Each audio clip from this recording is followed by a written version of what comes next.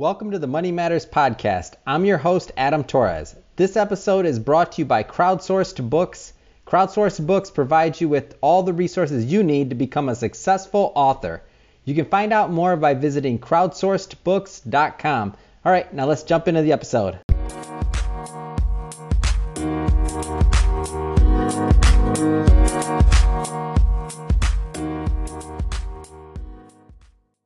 Hey, I want to welcome you to another episode of Money Matters Top Tips for Success, where I bring on business owners, entrepreneurs, and executives to share their top tips for success with you.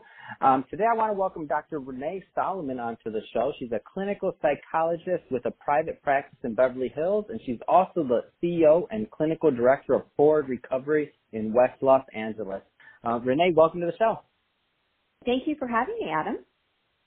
Yeah, so normally I like to start the show with getting a feel for, I told you business owners, entrepreneurs, that's really our core audience for this podcast. And let's just start with getting a little bit more about your background as an entrepreneur. Okay. I have a master's in clinical psychology as well as a doctorate in clinical psychology. And I've had a private practice for 22 years. And I specialize in couples, adolescence, and addiction. And then I opened my own treatment center about a year and a half ago. So that's a separate venture. And it's been quite an experience having two separate businesses that I run and also being a woman entrepreneur. That's also an interesting experience. Let's talk more about, going into private practice. I mean, that obviously when somebody, makes that decision to go into private practice versus working for somebody else, I mean, that's probably a crucial decision in their life.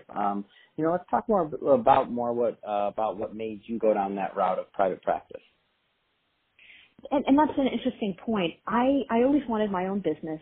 I grew up with a mom that had her own business. And I liked having the flexibility of it. I set my own hours, and I knew at some point that I wanted to have a child, and so I could kind of work my schedule around that.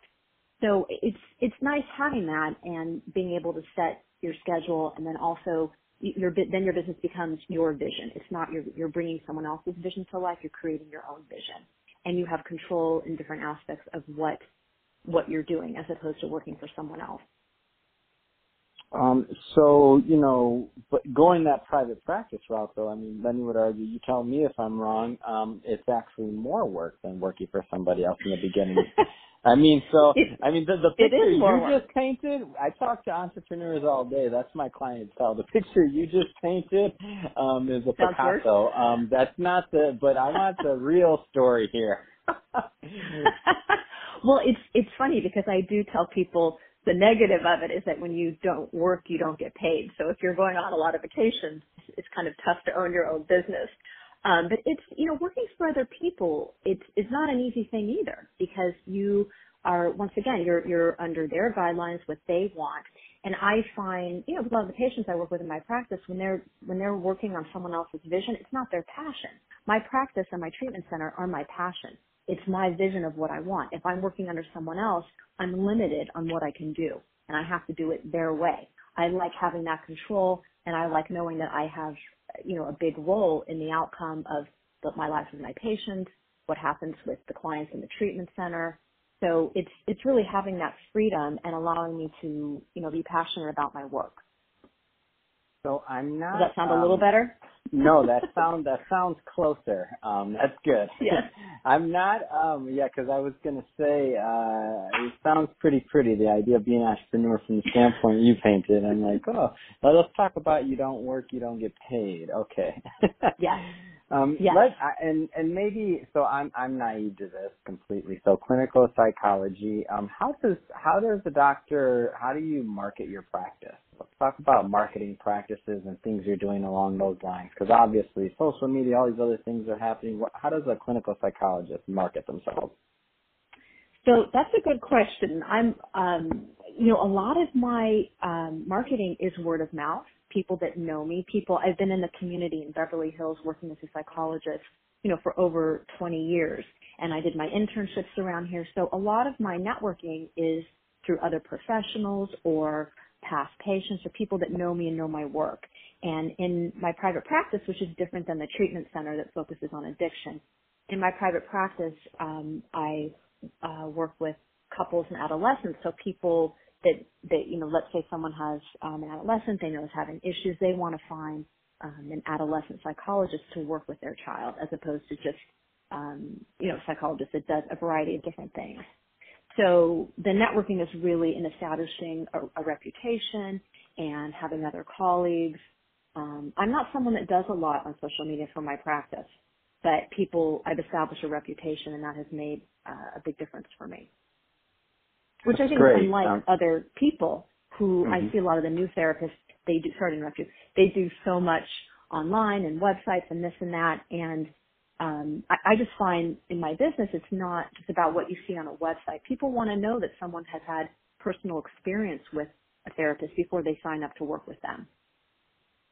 Let's change topics briefly. Let's talk a little bit more about, I know you and I were talking about this earlier, and I think it'll be a great topic for the audience to kind of think about. And let's talk about this whole concept of addiction. I know it's in the news a lot right now. I know that it's definitely a hot topic, and I know with your Forward Recovery program in West LA, that's what you're focusing on also. Let's talk a little bit more about addiction and what that entails. Yes. So addiction, as we know, we're hearing so much about it in the news, and we're seeing celebrities that have to go to rehab. Demi Lovato is one that just recently had to go into rehab for her drug addiction. And then we're seeing, people, it obviously doesn't just impact celebrities. It's just in our population as a whole, a lot more people are becoming addicted to opioids and other drugs. And it's a very different world. And it's so all-encompassing for people, and especially for family members. They don't know what to do with their family members that are addicts.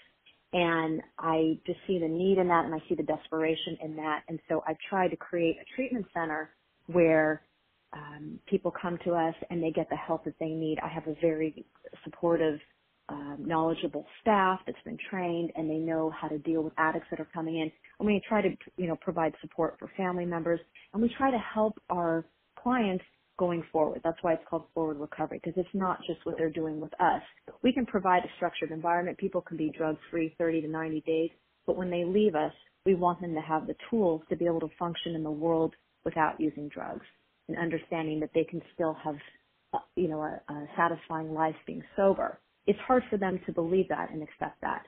They are so used to going in and out, what I call, being a treatment trained traveler, where they keep going in and out of treatment centers because it's all they know. It's what's familiar to them. So we try to provide a different experience and break the cycle. And there's such a need of this in our world right now, when so many people are afflicted with this disease and dying. I get really upset when I see people dying from a heroin overdose. It's so common right now, which is different. I mean, the numbers are increasing. You can see them in the news, just how common it is for people to overdose. And heroin is also being mixed with different drugs. So sometimes people don't even know what they're shooting up. It can be mixed with fentanyl, and fentanyl is something we're learning about now. It was used as I think a pain patch in the past. And oftentimes when people, mix it with the heroin, it's so much easier to overdose. And it's really sad, Adam, what's happening in the world with this. So I'm trying to provide something different in a different environment for people to get help. Wow. So if somebody listening has, a family member or something else, and they want to contact you, what's the best route? What's your website? How do they get in touch? Our website is forwardrecovery.com, and we have our phone number on there. At any time, people can go on there and enter their information. We also have a Facebook page. We're Forward Recovery on Facebook, and we respond to messages on there. And anything we can do to help. And people can always contact me directly with my office number if they need help with that. I'm located in Beverly Hills. My number is 310-246-1353. And then our 800 number is on our Forward Recovery website as well. Great. No, I appreciate you sharing that, because it's definitely, there's definite need for all of this. And let's talk a little bit about your private practice. So what are you doing there? Okay. So in my private practice, I specialize in adolescents and couples, and I really enjoy doing that. It's a nice balance with having the addiction half the week and then my private practice the other half. And I try to work with couples on helping them with communication. A lot of people come to me because they're having issues in their marriage, and it can range from so many different types of issues, but really it boils down to communication. And I try to help people open it up and create a safe environment for them to say how they really feel and to try to break some of the unhealthy patterns they've established in their relationships or that they've seen growing up with their parents.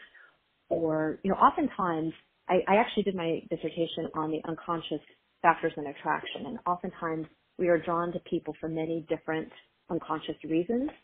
And if one is knowledgeable about oneself and why you're drawn to what you're drawn to, you can make better choices let's say if you're single, you can make better choices in who you pick, but if you're already in a relationship, just sort of understanding why you pick that person and what is the healthy and unhealthy reasons for that, and then working with that and having each person sort of understand what baggage everybody brings to the relationship and helping couples resolve those issues and have more satisfying lives. Because especially in LA, you know this, Adam, we lead very stressful, busy lives. So when you're working, you want to be able to come home and then have a peaceful place. So that's where therapy, I think, is so helpful for couples. And then it spreads to your children, your family. If you're unhappy as a couple, your kids aren't going to be happy. They're picking up on that. And then I also work with adolescents, as I mentioned. I love working with adolescents. It's such an interesting time. It's a really, really hard time, which is actually what got me into being a therapist, is just as an adolescent sort of struggling with growing up in LA and dealing with different issues and different pressures. And so I love that population. And, I think what works for me as being an adolescent therapist is that I'm not judgmental and they know they can tell me anything. But I'm still an adult, so I still provide some structure and some boundaries. And I really enjoy working with that population, just trying to help them navigate this time. In LA, like I said, it's stressful for them too. And in fact, in my last session, we were just talking about social media and just how difficult that is for adolescents growing up. And I have a lot of strong opinions about social media for adolescents because it's basically a way for them to feel left out and bully each other. And there's other positives to it, and I understand that. And I think as adults we use it in a different way to some extent. But it's just, it makes things a little different, and I worry about people really learning how to connect and not have pseudo connections online or through texting, but just still being able to connect when they're in person. So I try to help with all that. I'm giving you a lot of information. This is all great. I feel like this was an extra special episode because not only did we get some of the benefit of your entrepreneurial experience, but we also got some of the benefit of your clinical and also your, forward recovery specialization. So, and also some adolescent help there. So a lot of things for people to think about that are listening to this. So I just want to thank you. Thank you for coming on the show today, Dr. Solomon. Thank you so much for having me, Adam. I really Absolutely. appreciate it. Thank you. Have a wonderful day. Take care. You do the same.